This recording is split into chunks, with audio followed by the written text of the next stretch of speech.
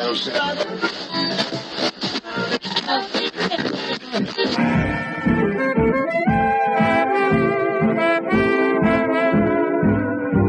is the Relic Radio Show, old-time radio entertainment still standing the test of time, from relicradio.com.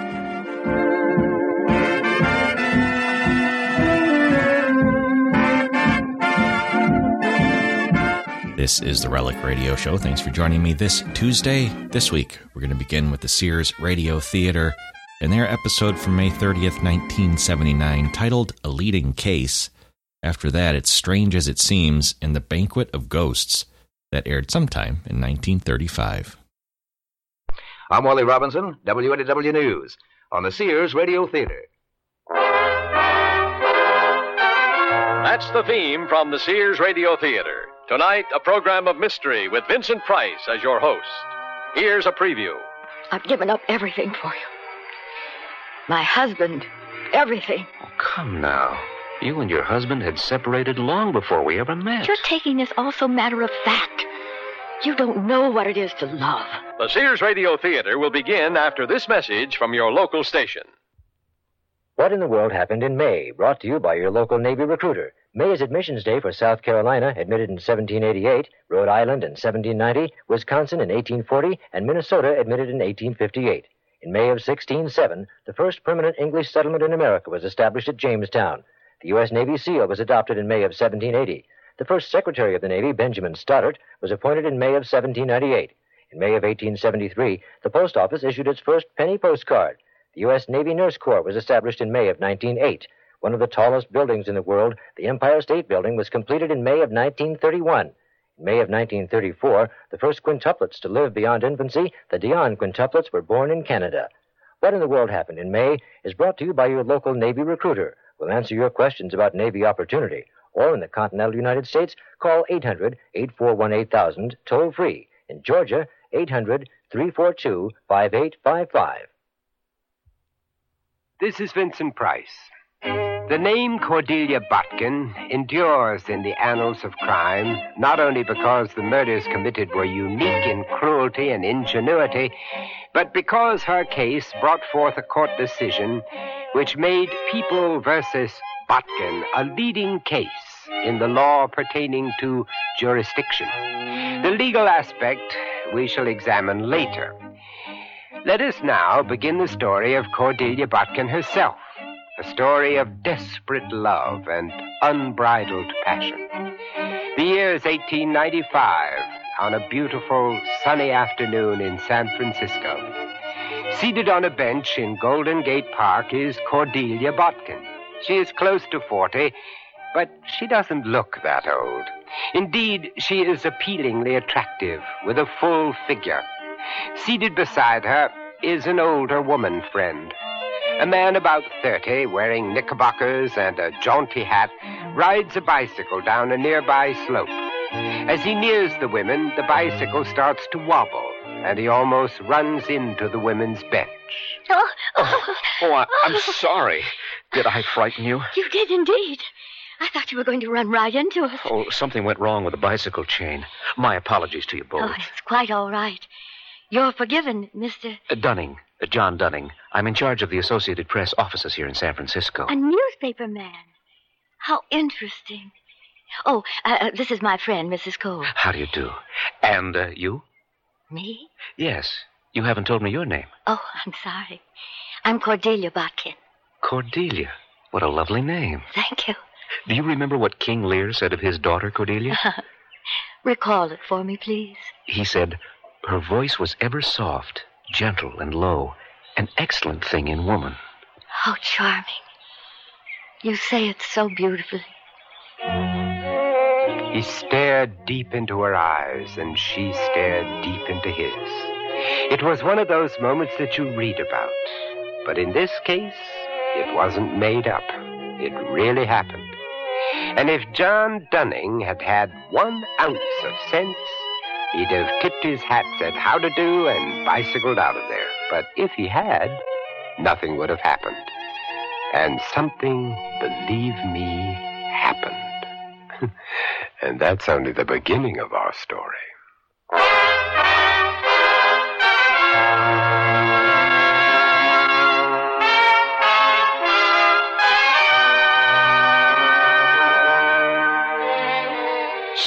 Radio Theater, a new adventure in radio listening. 5 nights of exceptional entertainment every week, brought to you in Elliott Lewis' production of the Sears Radio Theater. Our story, A Leading Case by Michael Raffetto. Our stars, Lurene Tuttle and Byron Kane. The Sears Radio Theater is brought to you by Sears Roebuck and Company. Sears, where America shops for value. Mary had a little lamb. This is the actual voice of Thomas Everywhere Edison. that Mary went, the lamb was sure to go. Preserved just as it was recorded on his talking machine. When Sears decided to help preserve Edison's Fort Myers home, we used the Weather Beater, our best long-lasting tough exterior latex paint. This paint covers trim, doors, and siding in one coat when used as directed, and it helps protect against weather's worst. Sears Weather Beater, for great American homes like yours. This summer's hot item, cool T-shirt dresses. Now a Sears super value for only $14.99. How? Well, simple. It's a Sears special purchase, which means though not reduced, it is an exceptional value. They're bright, solid dresses in V-necks, scoop necks, and more. Of washable polyester and cotton knits in misses sizes. Choose your favorites now while quantities last, because at $14.99, these T-shirt dresses won't stay at Sears long. Prices may vary in Alaska and Hawaii. I sell seashells by the seashore and buy my swimwear at a Sears store. Look beautiful by the sea or anywhere under the sun in swimwear from Sears. Sensational 1- and 2-piece styles in misses and junior sizes. Some in pulsating prints, others in sizzling solids. Colors that dazzle, look terrific with a tan. Come on in. The fashion's fine in the sportswear department at Sears. All items available at most larger Sears retail stores.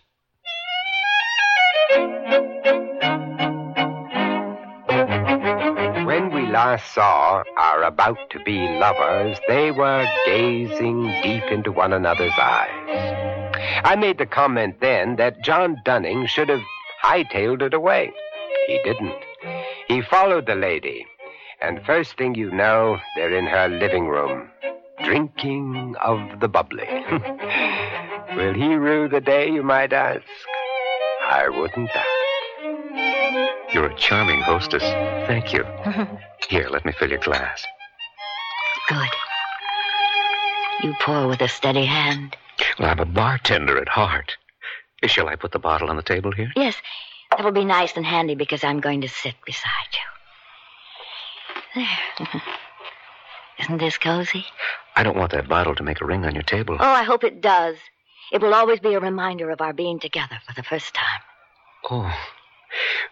Well, here's a... Yes. To us. I think you're sorry you came to see me. Why do you say that? I'm intuitive where men are concerned. You're also very attractive. Oh, come now, Mr. Dunning. That was much too perfunctory for me to take it seriously. Mr. Dunning? Are we going all the way back to the beginning? Why so formal? Because I suspect there's something going on in the back of your mind. What is it? Intuition again? You have a nice smile. You ought to do it more often. When we met in the park, you seemed so self-assured and worldly. But actually, I believe you're quite shy. Am I right? Well... Oh, I didn't say that to embarrass you. I meant it as a compliment. It's charming. I like men who have a little boy streak. Here, let's have some more champagne. Will you pour, John? Glad to, Cordelia. Thank you. You know something? What? I think you're a little afraid of me. Are you? Why should I be?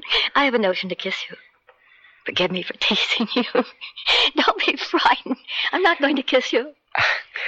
I know you must be thinking I'm an awful clod sitting here like this, but, well, what's been bothering me is that I haven't been honest with you. I'm sorry I didn't tell you before I accepted your invitation to come and see you, but, well, you see, I'm married. There's more champagne here. I'll pour this time. Thank you. Do you love your wife? I guess so. Yes, I guess I do. But you're not sure. Is that what you're trying to say? I guess so. I'm quite sure. In my own case. Oh, you mean you're... So we're both married. We have that much in common. Maybe if we'd only admit it, we'd find we had a lot more in common. Shall we drop the subject of marriage? Let's do. Let's talk about us. Should we begin to think about going somewhere to eat? Oh, are you hungry? Not particularly. How about you? Well, I could fix us something here. Would you like that? Later. That will give us time to really know each other. You almost gave me a kiss a while ago, and you didn't make good. I'm a man of my word. Which means? That I'm going to take you in my arms, like this, and kiss you, like this.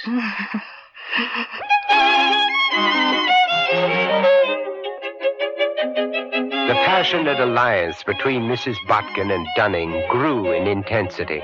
Soon their affair was no longer a private one. They were seen together all over the city, at restaurants, bars, the races at Ingleside Track, any place that held the promise of pleasure. Much of the money for these extravagances came from Cordelia's husband, Welcome Botkin. Now, that's not a made-up name, for he was indeed legally Mr. Welcome A. Botkin. Strangely enough, Welcome sent money a couple of times a month to his errant wife.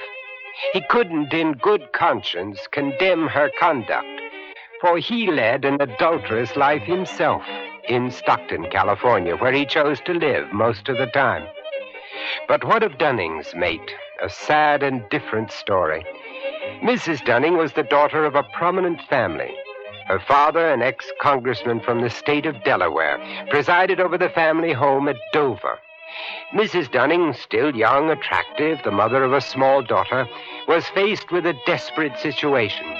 She must do something about her wayward husband. She knew that, but she hadn't yet decided what exactly to do. And all the while, he was slipping away from her.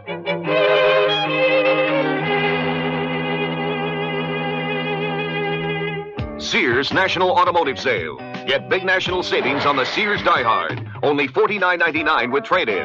You save $8 on the maintenance-free battery that starts nearly every car in Indy. And save on Sears Dynaglass belted 28 tires. They're on sale now at 40% off spring 1979 general catalog prices, plus federal excise tax. Dynaglass belted 28 tires. Save 40% at most Sears Tire and Auto Centers. Prices may vary in Alaska and Hawaii. Stop at Sears. Honey, I can't sleep. Maybe you should try counting sheets. You mean sheep? No, Medley sheets from Sears in so many great colors from light to dark. Rest easy, knowing your bed looks fantastic, because Medley solids come in up to 24 colors, like Indian copper, royal blue, lemon yellow, and jungle green. But don't just count them. Mix and match them with Medley pattern sheets and cases for a designer effect. Then dream in color tonight. Available at most larger Sears retail stores in the catalog. The bids are in for men's lightweight suits, and the offers from Sears show prices are down. Way down. What a time to buy during Sears spring suit clearance. The prices are low, the value is high, and you can wear these handsome lightweight suits right now. Choose from vested suits, four-piece suits, and more. Not all styles and all sizes, so hurry in while quantities last. Sears spring suits for men. Now a very good investment at most larger Sears retail stores.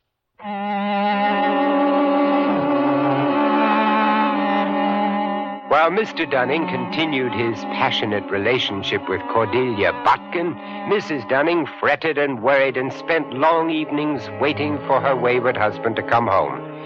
Just now, she sits in semi-darkness in the sitting room of the Dunning apartment. Presently, a key is quietly turned in the lock, thickening our plot. You don't need to tiptoe, John. I'm not asleep. Oh, I didn't see you. Why aren't you in bed? It's late. Yes, I know. After I left the office, I dropped over to the press club for a nightcap. I got to talking to a couple of reporters, and before I knew it was late. I hope you weren't worried. Do you expect a wife not to worry when she knows her husband is deceiving her? You mean you don't believe I've been at the press club? Please. Things have gone too far for us to delude ourselves any longer. I know where you've been. Where? With that woman. I won't call her by the name that comes to my lips. You might take offense since you're so devoted to her. Who told you I was with her? I hear of your escapades from all sides of late. I don't seek it. It pours in from friend and enemy alike, unsolicited. They're lying. No, they are not lying. I've tried to fool myself with the hope that that was the case, but today I found out for myself. Found out what? I saw the two of you. I stood in a doorway across the street from her apartment. But how... Wait! Before you involve yourself in lies. She lives at 645 Gary Street. I saw you go in there shortly after 2 o'clock this afternoon. I stayed at my post for 2 whole hours, wondering when you would come out, if at all. Finally, at 4 o'clock, the two of you emerged. She clung possessively to your arm. You patted her hand, leaned your head close to hers, and the two of you went down the street laughing. The very picture of two happy lovers. What you're saying is that you lowered yourself to spy on me. Yes, I spied on you. I had to find out the truth for myself. And for our little girl, your daughter, whom you pretend to love, who lies asleep in there innocently believing that her father has been absent so much of late because he's working so hard at his office. How long do you think I would lie to her now that I know the truth? No, I'm taking her away before she learns that her father is an adulterer. Take her away? Where? To Dover. Back home to Father.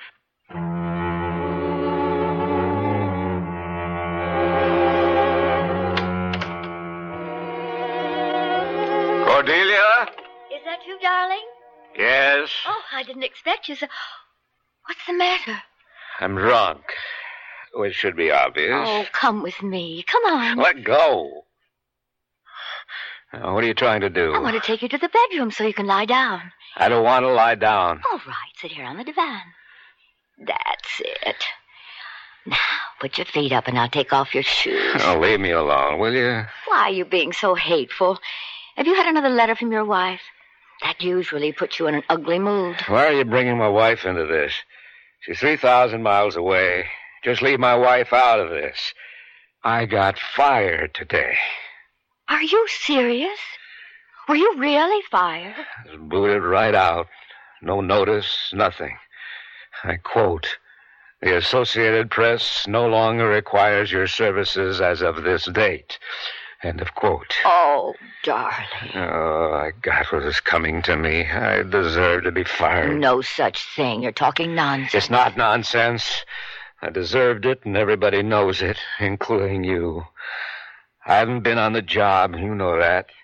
You think news stops coming in because a bum like me takes off and goes to the races? Or gets drunk with his mistress? Stop it! I won't have you calling me that. What did I say that was so awful? I'm sorry. I'm sorry, honey. I didn't mean to hurt your feelings. No. Please, don't go away. Don't go away. Stay here close to me. You know how much you mean to me. How much I need you. Cordelia, darling, please don't be mad at me. I don't blame you. I don't deserve you. I don't deserve anybody. Send me away. Oh, no. Send me away. I've taken money from you. I've lived off of you. I'm just a bum. A derelict. A hopeless, no good bum. There. Just be quiet. Nestle your head down on my breast. That's it. You have nothing to worry about. I'll take care of you, my darling. You're mine now. All of you.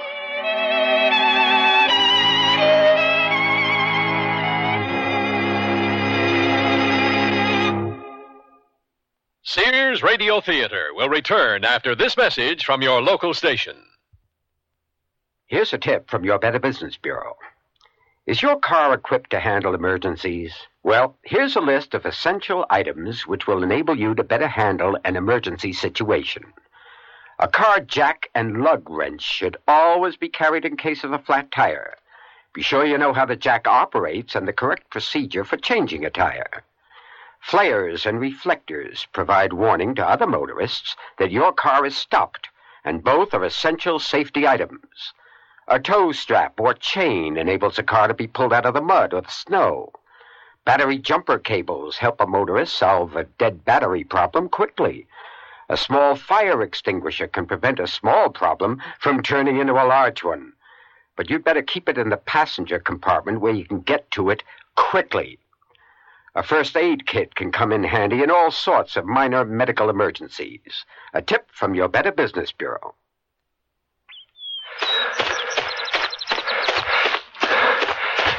Up to 2 miles now. Sure wish I'd started this about 20 years ago.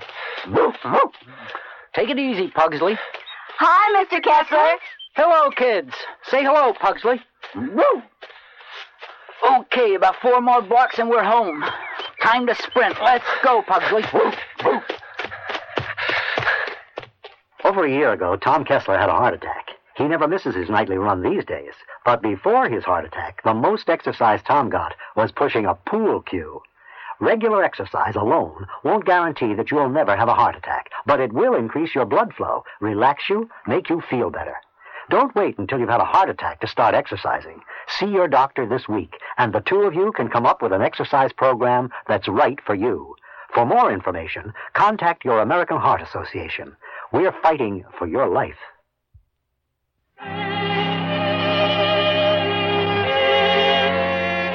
I'm out on the porch, daughter. Would you please come out here? All right. I'm coming, Father.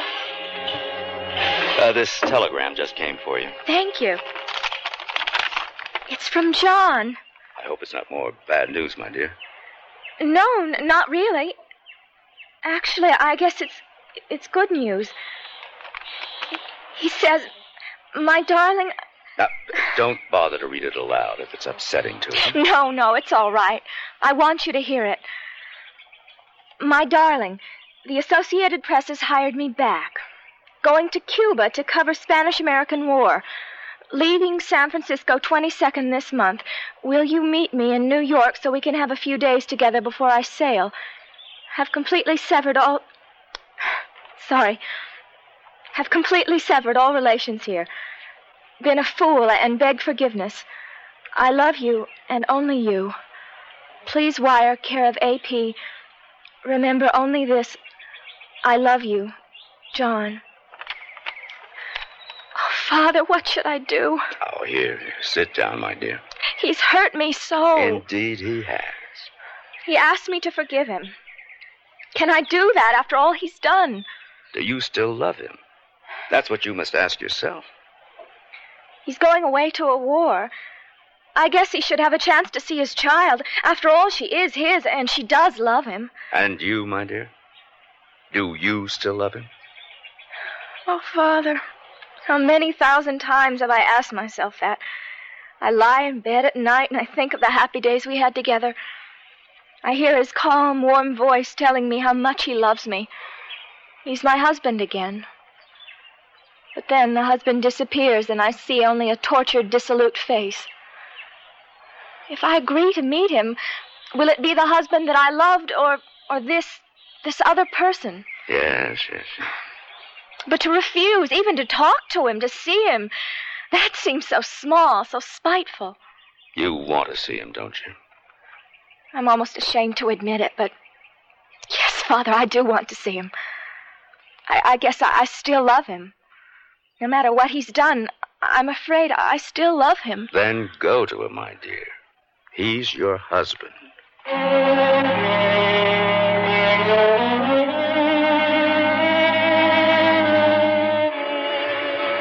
This is my coach here, Cordelia. It's ridiculous when you come to think of it. What is? That we have to come all the way over to Oakland to get a train that goes east. But it was so beautiful on the bay coming across on the ferry boat. Didn't you think so, John? Dear? Yes. Is your wife meeting you at the station in New York? Or will she be at a hotel? No, she'll be at the station. She and our little daughter. How long will you be together? I don't really know. I'm due to sail from New York on the 6th. This is the end for me, isn't it? You're never coming back to San Francisco, are you? Well, with a war going on, who knows what's going to happen? But when it's over, the war, you'll be going back to your wife. That's what you're planning to do, isn't it? Cordelia, please, let's not make these last few minutes together unpleasant. I've given up everything for you. My husband. Everything. Oh, come now. You and your husband had separated long before we ever met. You're taking this all so matter of fact. You don't know what it is to love. Cordelia, I'll never forget what you've meant to me and all that you've done for me. Believe me. Is there any hope that you'll come back to San Francisco? Look, I told you that with a war... Don't misunderstand. I wasn't asking you to promise to come back. I just... My dear Cordelia, the train's about to leave. Now, I've just got... one more thing. What I wanted to say was... Well, is there any hope of your coming back? Coming over on the ferry boat, you said the bay was so beautiful. And how much we always loved being on the bay. I remember you saying one time that San Francisco's bay was the absolute gem. That's the word you used. Gem. Better even than Naples, you said. That was the night we had lots of champagne and we were acting silly. And we made all sorts of plans to go to Naples and Venice. And you said, why go to Naples when we had the very gem of them all right here? And then you called me your little gem and put your arms around me and kissed me. Oh, I'm sorry. I'm being silly. But you will miss San Francisco and the bay. And me, darling. Will you miss me? Boy! I've got to go. Goodbye. Goodbye, my darling.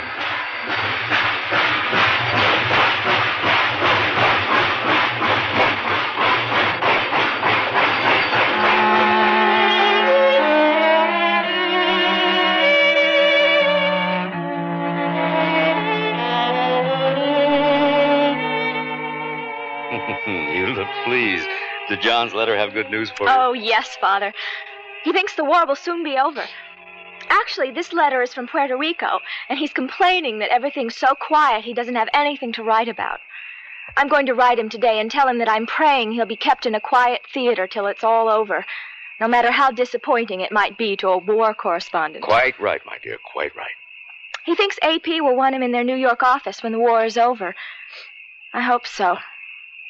I never want to go back to San Francisco again, and neither does he. Well, I should hope not. Well, incidentally, you haven't opened the package that I brought from the post office along with your letter. It's blurred somewhat, but it looks like a San Francisco postmark. Here, I have my pocket knife. I'll open it for you. Oh, how sweet. A darling little handkerchief folded over these lovely chocolate bonbons. Look. Who's it from? There doesn't seem to be... Oh, wait. Here's a little note. It says, with love to yourself and baby, Mrs. C. Mrs. C? Someone you knew in San Francisco? I'm trying to remember. For the moment, I can't think who it could be. Here, will you have a bonbon? No, thanks. Sweets don't interest me anymore. These are so good. Sister loves bonbons as much as I do. Excuse me, Father. Where are you going? In the house and share these with Sis.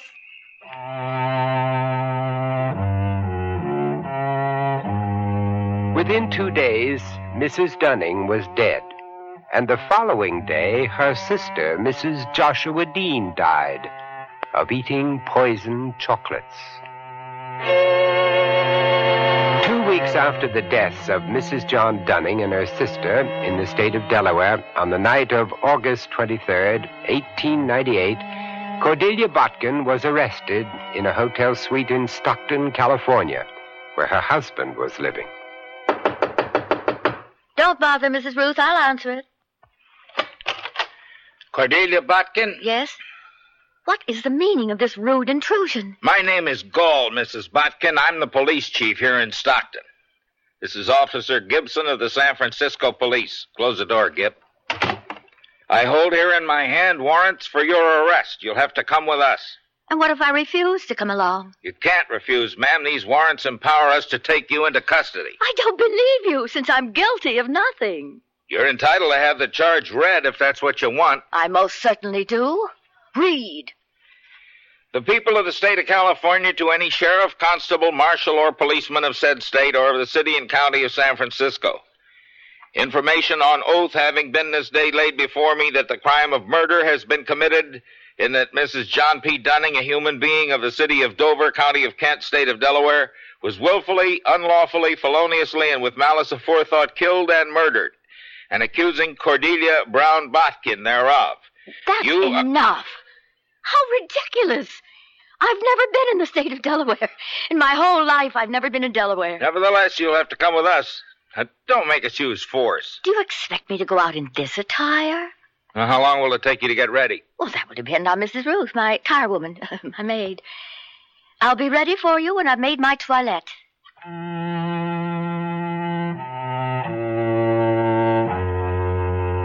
I am Judge Carol Cook. The trial of Cordelia Botkin began in the Superior Court of San Francisco December 6th, 1898. The prosecution put on an impressive array of witnesses. The doctor who attended Mrs. Dunning and her sister in their final agony of pain before they died of arsenic poisoning.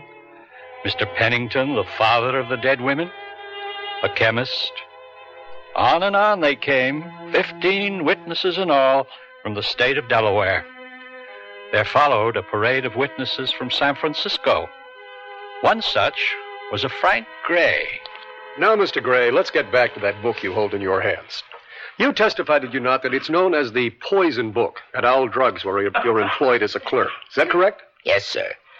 Owl Drugs on Market Street here in the city. Very good. Now tell us what purpose such a book serves. Well, you see, whenever we sell poison, we always enter the amount, the date, the name of the purchaser, and, well, the reason for buying the poison. All that information we have to put in writing in the poison book. Yes. Now, Mr. Gray, will you please open the said book to the entry under the date of June 1st, 1898? Yes, sir. Have you found the entry? Yes, sir. The handwritten entry of June 1st, 1898, correct? Yes, sir. Do you recognize the handwriting? That is, can you identify it? Yes, sir. It's my handwriting. Now, would you please read what you wrote? Well, first I wrote down the date, June... Exactly, Mr. Gray. Just read us what you wrote. June 1st, 1898, 2 p.m. Mrs. Botkin, California and Hyde. Arsenic, 2 ounces. Bleaching, gray.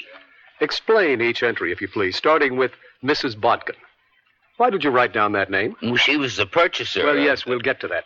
The point is that you always enter the purchaser's name. Whenever poison is bought, yes, sir. The next entry, please. California and Hyde. That's the address she gave. The next entry? Arsenic, 2 ounces. That's what the woman bought, 2 ounces of lump arsenic. The woman who gave you the name of Mrs. Botkin? Yes, sir. And what follows the arsenic entry? The word bleaching. That's what the lady said she wanted the arsenic for, bleaching. Bleaching a straw hat, she said. We have to put down a reason for the purchase of poison, and that's the reason she gave. Did you recommend that she buy arsenic for that purpose? No, sir. I told her we had a much better bleach when it wasn't dangerous. You told the purchaser that? Yes, sir. But she insisted on the arsenic, so I sold it to her. I see. And the final entry? My name, Gray. Very good. Now let's go back to the name Mrs. Botkin. Would you recognize the person who gave you that name if you saw her? Yes, sir. Is she present in this courtroom? Yes, sir. It's that woman sitting at the table right there, the defendant. Thank you, Mr. Gray. Defense may cross-examine. Now, Mr. Gray, is it unusual for you to sell poison? Well, no, I wouldn't say it was unusual. As a matter of fact, you sell poison, for one purpose or another, quite often, do you not?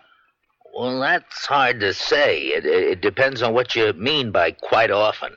There's nothing unlawful about the sale or purchase of arsenic. That's correct, is it not? Well, no, it's not unlawful, but... Just answer my question, yes or no. Is it unlawful? No, sir. So, if a person comes into your drugstore and purchases arsenic, There's no reason for you to think of it as being an unusual or remarkable occurrence, eh, Mr. Gray? No, I guess not, unless These are simple questions. Don't give us complicated answers to them. Now, in the last 6 months, you've made a good many sales of arsenic, have you not? Well, I don't know that I've made a good many. Would you say you've made several? Several, I guess. Yes, sir. Of those sales, you have a distinct recollection of the transaction involving a Mrs. Botkin, whom you have identified as the defendant here. Yes, sir. That was on June 1st, some 6 months ago, right? Yes, sir. You have a good memory. Now, can you give us the name of some other purchaser of poison 5 or 6 months ago? 3 months ago? Oh, no, sir. Not right offhand. Your Honor, I object to this line of questioning. The witness used the poison book to refresh his memory regarding the sale to Mrs. Botkin. He's made no claim to having a remarkable memory. To pursue this within the scope of legitimate cross-examination, I submit that the witness be allowed to refer to the poison book, assuming that counsel's question was even relevant in the first place. And I base a further objection on the ground that it was not. I'll put another question to the witness, Your Honor. Isn't it a fact, Mr. Gray, that you had no recollection of this June 1st transaction until it was called to your attention by the police, and that you had no idea of what the purchaser looked like until you were brought to the San Francisco jail before the trial to have a look at the defendant? I object, Your Honor, on the ground... Just a moment. Now, do you deny that this witness was brought to the jail and that Mrs. Botkin was pointed out to him? Your Honor... Gentlemen. Your question, Mr. Barton, is a proper one if you will address it to the witness.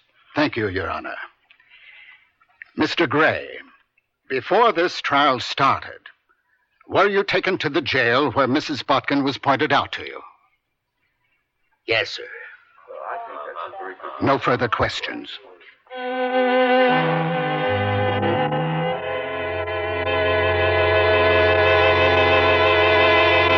Bedspread with all the muscle to resist the wear and tear it gets from high-spirited kids.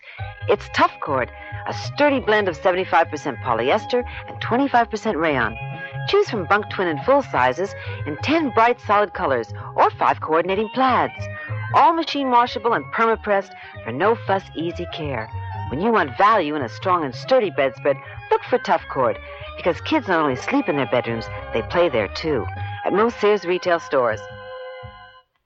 Sears National Automotive Sale. Get big national savings on the Sears Die Hard. Only $49.99 with trade-in. You save $8 on the maintenance-free battery that starts nearly every car in Indy. And save on Sears Dynaglass belted 28 tires. They're on sale now at 40% off spring 1979 general catalog prices, plus federal excise tax. Dynaglass belted 28 tires. Save 40% at most Sears Tire and Auto Centers. Prices may vary in Alaska and Hawaii. Stop at Sears. Oh, here I go again. It's time to rent one of those steam-type carpet cleaners. Why rent? Now Sears puts power in a carpet cleaner you can own yourself. The Power Spray from Sears for easy home carpet cleaning.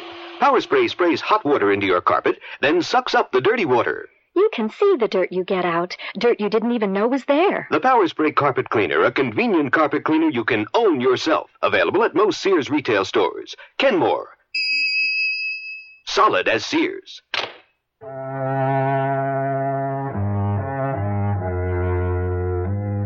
Vincent Price again, and here's the concluding act of a leading case. The trial goes on through the cold December days. The spectators lean forward expectantly as John Dunning takes the witness stand to give testimony against his former mistress, Cordelia Botkin. She is wearing a black suit to which is pinned a wilting bunch of violets she was permitted to purchase on her way to the courtroom. The district attorney continued with his examination. Now then, let's go back, Mr. Dunning, to the time you last saw the defendant here. That is the last time you saw her before this trial began. When was that? The day I left for the East on my way to Cuba. She went with me to the train station. You were leaving San Francisco to take up your duties as a war correspondent for the Associated Press. Is that correct? Yes, sir. Where was your wife at this time? At her parents' home in Dover, Delaware. Up to the time of this parting, how long had you known the defendant? I can't say exactly. but quite a long time. Well, would you say some months or... Yes, a good many months. A couple of years or so. Describe your relationship. Was it purely friendly, casual, or otherwise? It was mostly otherwise. Tell us what you mean by otherwise. Sexual. And this meretricious relationship with the defendant went on for a long period of time? Yes, sir. And came to an end when you left for the East in Cuba? That's correct. Did it come to an end by mutual consent? No, sir. I ended it. Did Mrs. Botkin ever... No, strike that. You say you ended it. Did Mrs. Botkin try to dissuade you from ending it? Yes, sir. You wanted to put an end to the relationship. For what reason? I'd made up my mind to go back to my wife, if she would have me. Did you tell the defendant here that you were going back to your wife? I told her that I was going to meet with my wife when I arrived in the East. How does she take this news? She was extremely upset. Did she try to dissuade you? Yes. In what way? I would say in just about every way possible. Thank you, Mr. Dunning. You may cross-examine.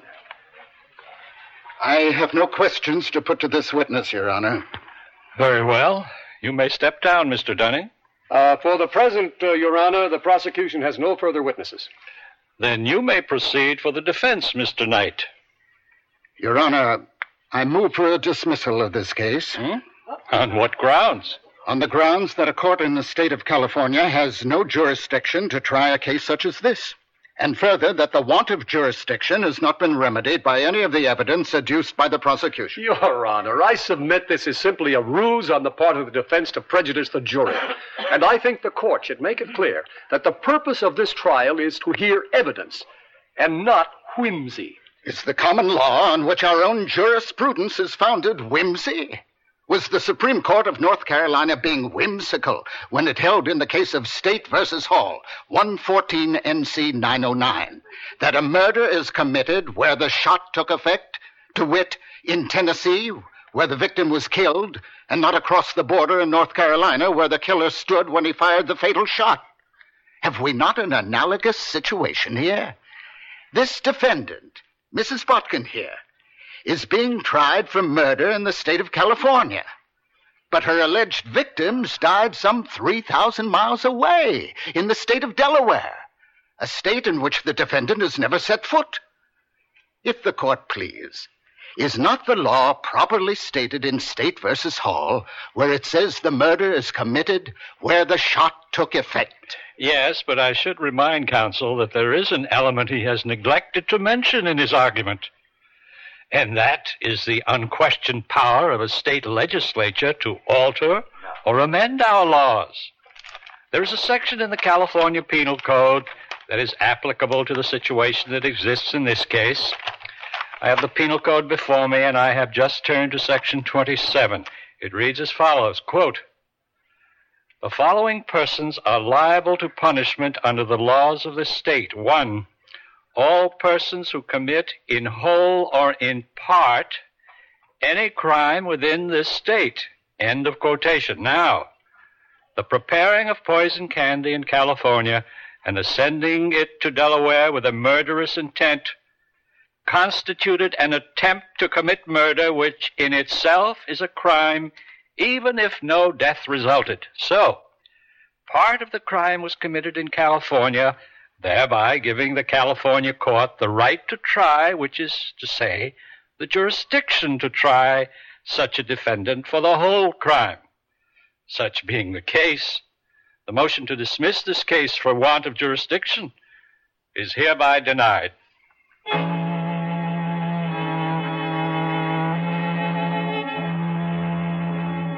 Cordelia Botkin was found guilty of murder in the first degree. I sentenced her to life imprisonment. When she died in San Quentin prison in 1910, the newspapers took little note of her death, which was attributed to, quote, softening of the brain, unquote. Cordelia Botkin, a forgotten name, except in the annals of jurisprudence, where it will always endure.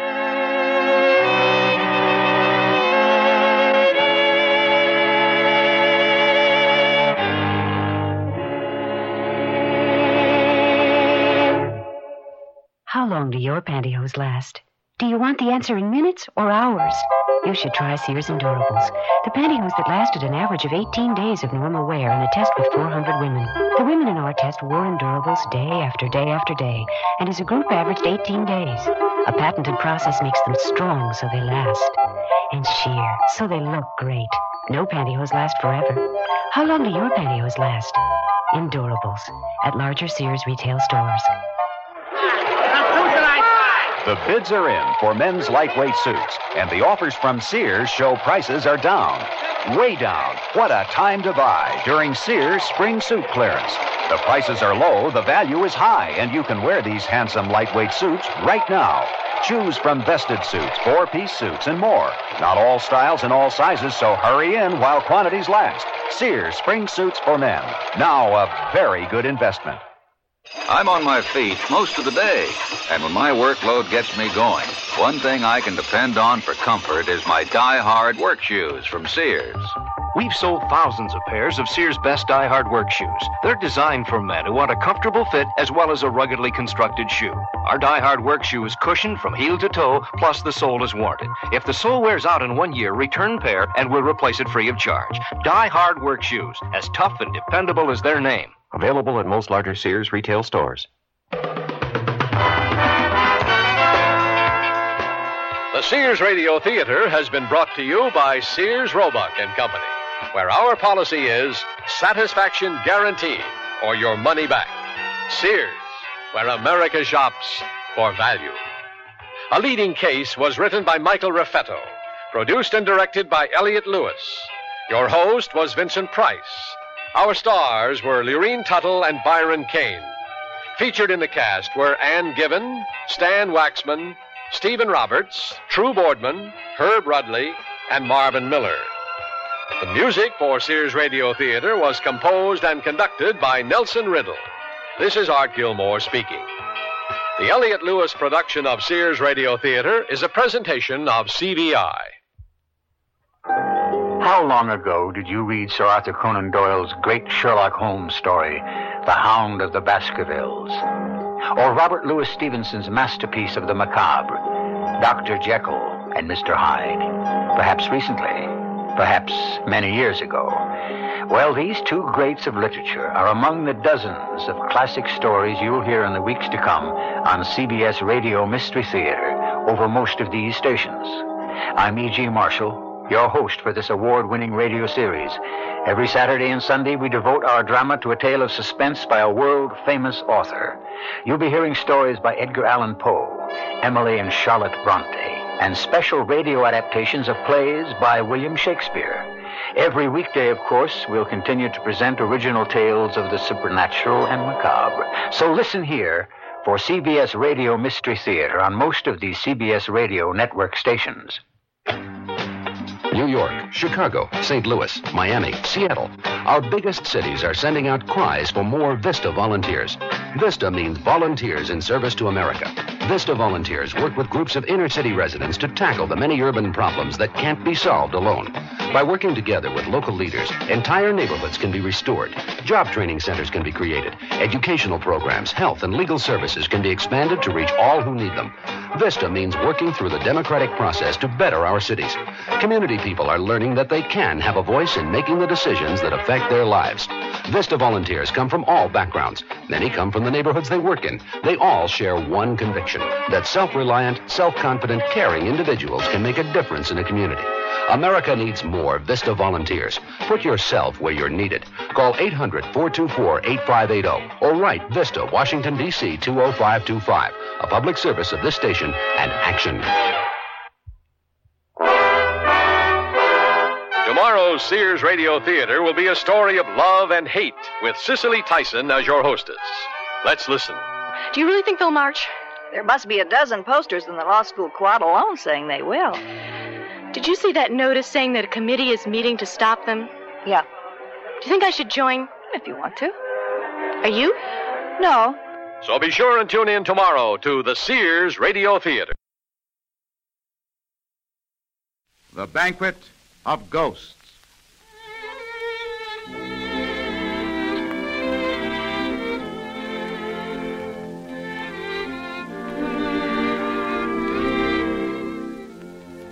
In 1870, in Bavaria, King Ludwig lived in solitary splendor in his castle of Neuschwanstein, built on the summit of a precipitous rock.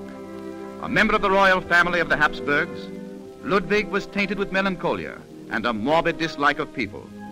Almost his only friend was the great composer Richard Wagner, whose career he sponsored and whom he worshipped with fantastic reverence. But Wagner went on to higher fields of endeavor, leaving the unhappy Ludwig now completely alone.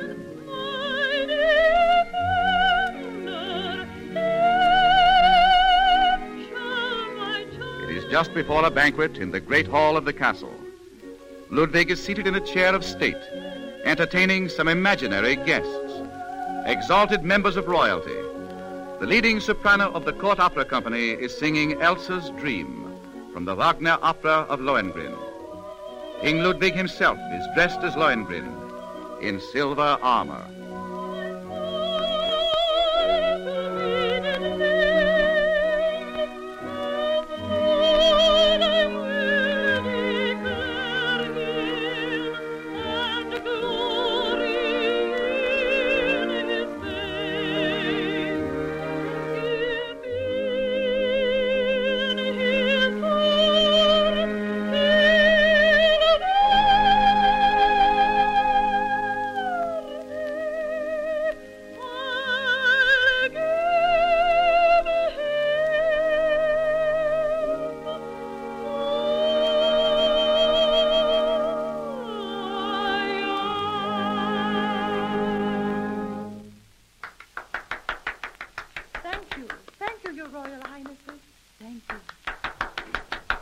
Then the king, surrounded by his royal guests, who are invisible to all but himself, wanders toward the banquet hall.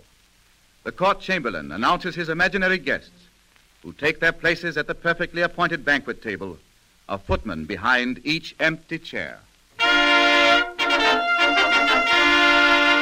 Her Imperial Majesty, Catherine, Empress of all the Russias.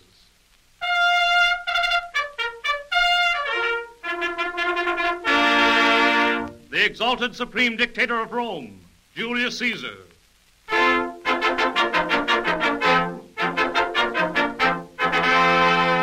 Her Gracious Majesty, Queen of Egypt, Cleopatra.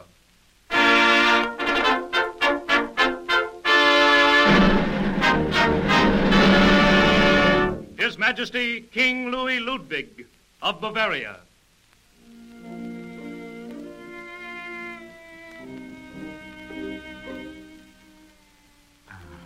Pray be seated. Pray be seated. Good evening. Good evening. Catherine, you will find our soup course very much to your liking. I have imported some Baltic eels, from which the cook has prepared an essence. Quite tantalizing, I assure you. And the wine, my dear Cleopatra. Of course, I know it cannot compare with your own vintages. I beg your pardon? You have me there, my dear. I cannot afford pearls for you to drop within the goblet. Hendrik. Yes, Your Majesty? Can you not see that Her Imperial Majesty, the Empress Catherine, has no wine? Oh, I beg your pardon, Your Majesty. I'll attend to it immediately. You must excuse our rustic simplicity, all of you. At last. Friends, may I propose a toast to our absent guest, His Royal Highness Hamlet, Prince of Denmark. Thank you, my friends. Thank you.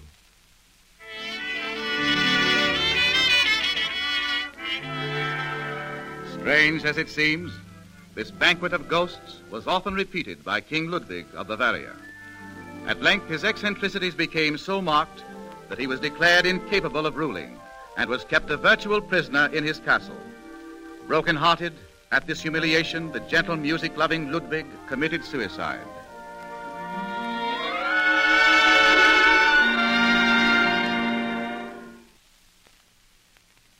The Pony Express. is 1861 at the Pony Express station in St. Joe, Missouri.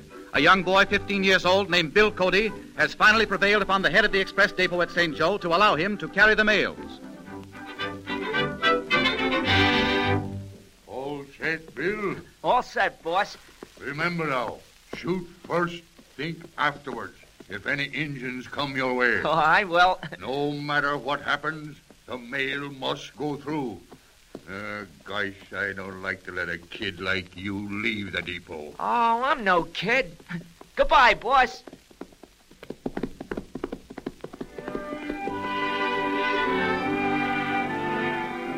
Leaving St. Joe, young Bill Cody heads his fast western pony along the twisting Missouri River. 20, 30, 50 miles go by. The boy's throat becomes parched with thirst, his lungs choked with dust. Finally, looming up ahead is the first relay station where he is to change horses.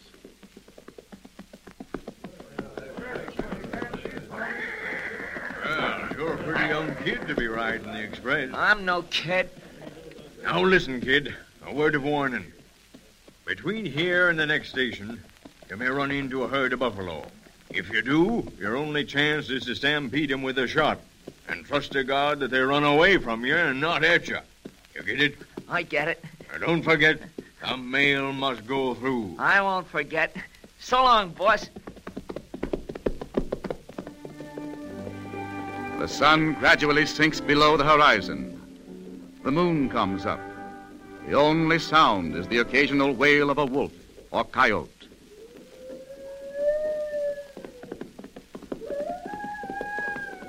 Then in the distance, a great black, slowly moving mass outlines itself against the purple sky. And Bill realizes that this is the buffalo herd, 10,000 strong, blocking the trail.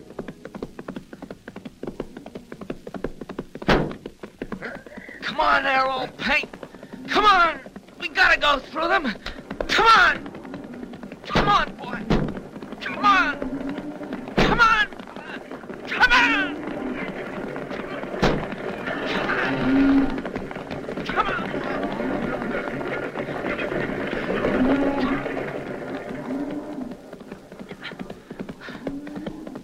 Good old paint.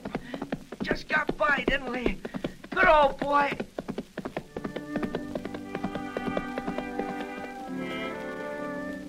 The day stretches on.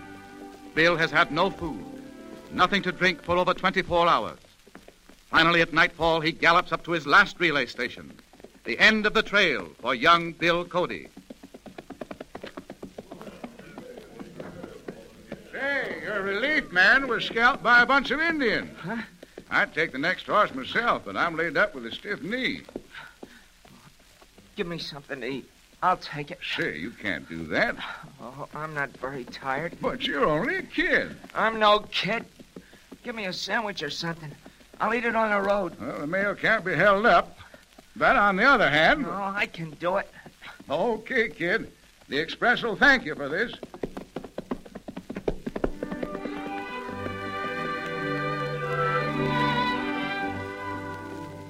And so instead of the expected rest for burning eyes and tortured muscles, Bill has to cover another 290 miles, all without a chance to rest. The moon comes up, goes down. Another gray dawn breaks. One after another, the tired horses gallop up to the relay stations. The precious mail sacks are thrown over the backs of fresh horses, and each time the exhausted boy gallops off, a determined smile on his dust-caked face. Suddenly, in the distance... Indians! Indians! Come on there, Buster! Keep on going! I got one of them! Keep on going! Keep going!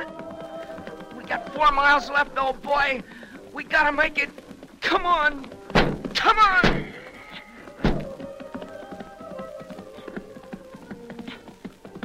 At last in the distance looms up his last relay station, the one before Fort Kearny, 1/4 of the way to Sacramento, where the mail is to be delivered. Violent shots! Come on, boy! Come on! Come on! Come on! Here, I'll hold them engines off. Oh. Use that Pinto over there. He's got good wind.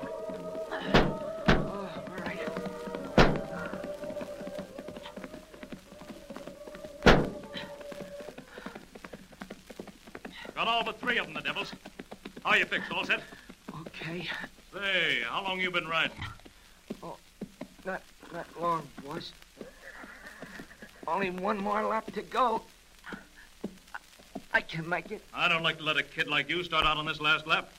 However, we can't afford to lose the mail. How old are you? I'm no kid. So long, boss.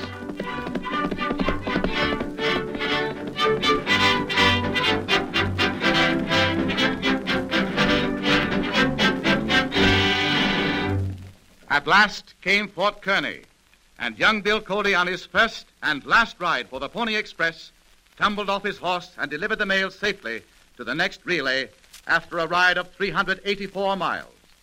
After that, he was adjudged too young for the service. Later on, he became the immortal Buffalo Bill. Strange as it seems, in all the 600,000 dangerous miles traveled by the daring riders of the Pony Express, only one letter was lost. That's the Relic Radio Show for this week. I hope you enjoyed it. Find more from Sears Radio Theater, Strange as It Seems, more from the Relic Radio Show and all the other podcasts at relicradio.com. You can also donate through the website if you'd like to help support this and all of the shows. It's how this show keeps coming to you every week. Thank you, as always, to those who have helped out. Thanks for joining me today. I will be back tomorrow with another episode of Case Closed, and next Tuesday with another hour of the Relic Radio Show.